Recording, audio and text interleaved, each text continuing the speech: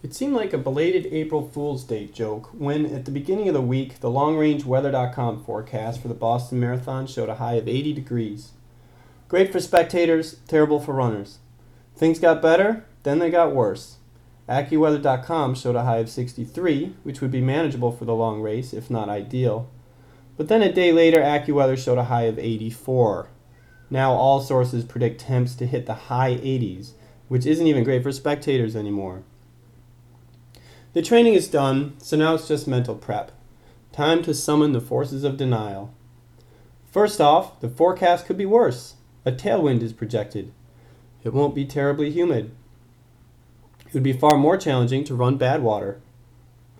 A marathon is known for testing your limits, but then again, so does an enormous pile of dirty dishes, a stubborn infant, or dealing with Time Warner Cable. I am determined to enjoy the race.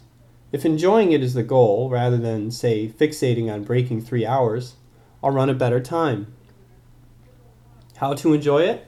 Well, assuming beach weather, I'll find a hat to protect me from the sun, or perhaps even a visor. There will be many opportunities to drink free water in Gatorade, and to pour water over my head. I'll try to run at a pace that I think I can endure for 26 miles, being mindful that such a pace will feel slow at the start. I'm 4 for 4 in medical tent visits after colder weather marathons, and I'm making it a goal not to visit the medical tent during or after this one, unless, of course, I really must. Before running the New York City Marathon in 2010, I shared Glenn Redpath's advice about not ruining your race in the first 2 miles. I followed his advice, letting runners speed ahead up and down the Verrazano Bridge, but I still started competing too early and was left with too little at the end. To enjoy this race, I'll need to hold in the reins for longer.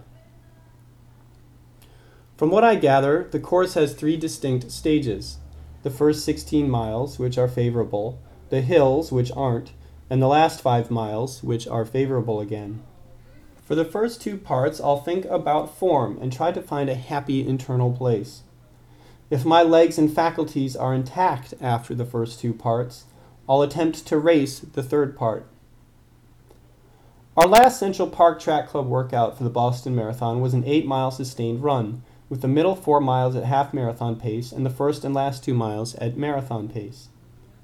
When I first read the workout, I wondered why the last 2 miles would be at marathon pace, downshifting to a slower pace after running at half marathon pace.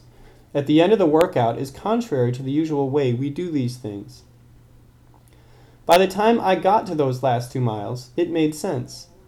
The marathon cadence was slower, but I was gliding at a good clip and passing other runners who seemed to be putting in more effort. This is how I'd like to feel over those last 5 miles of Boston.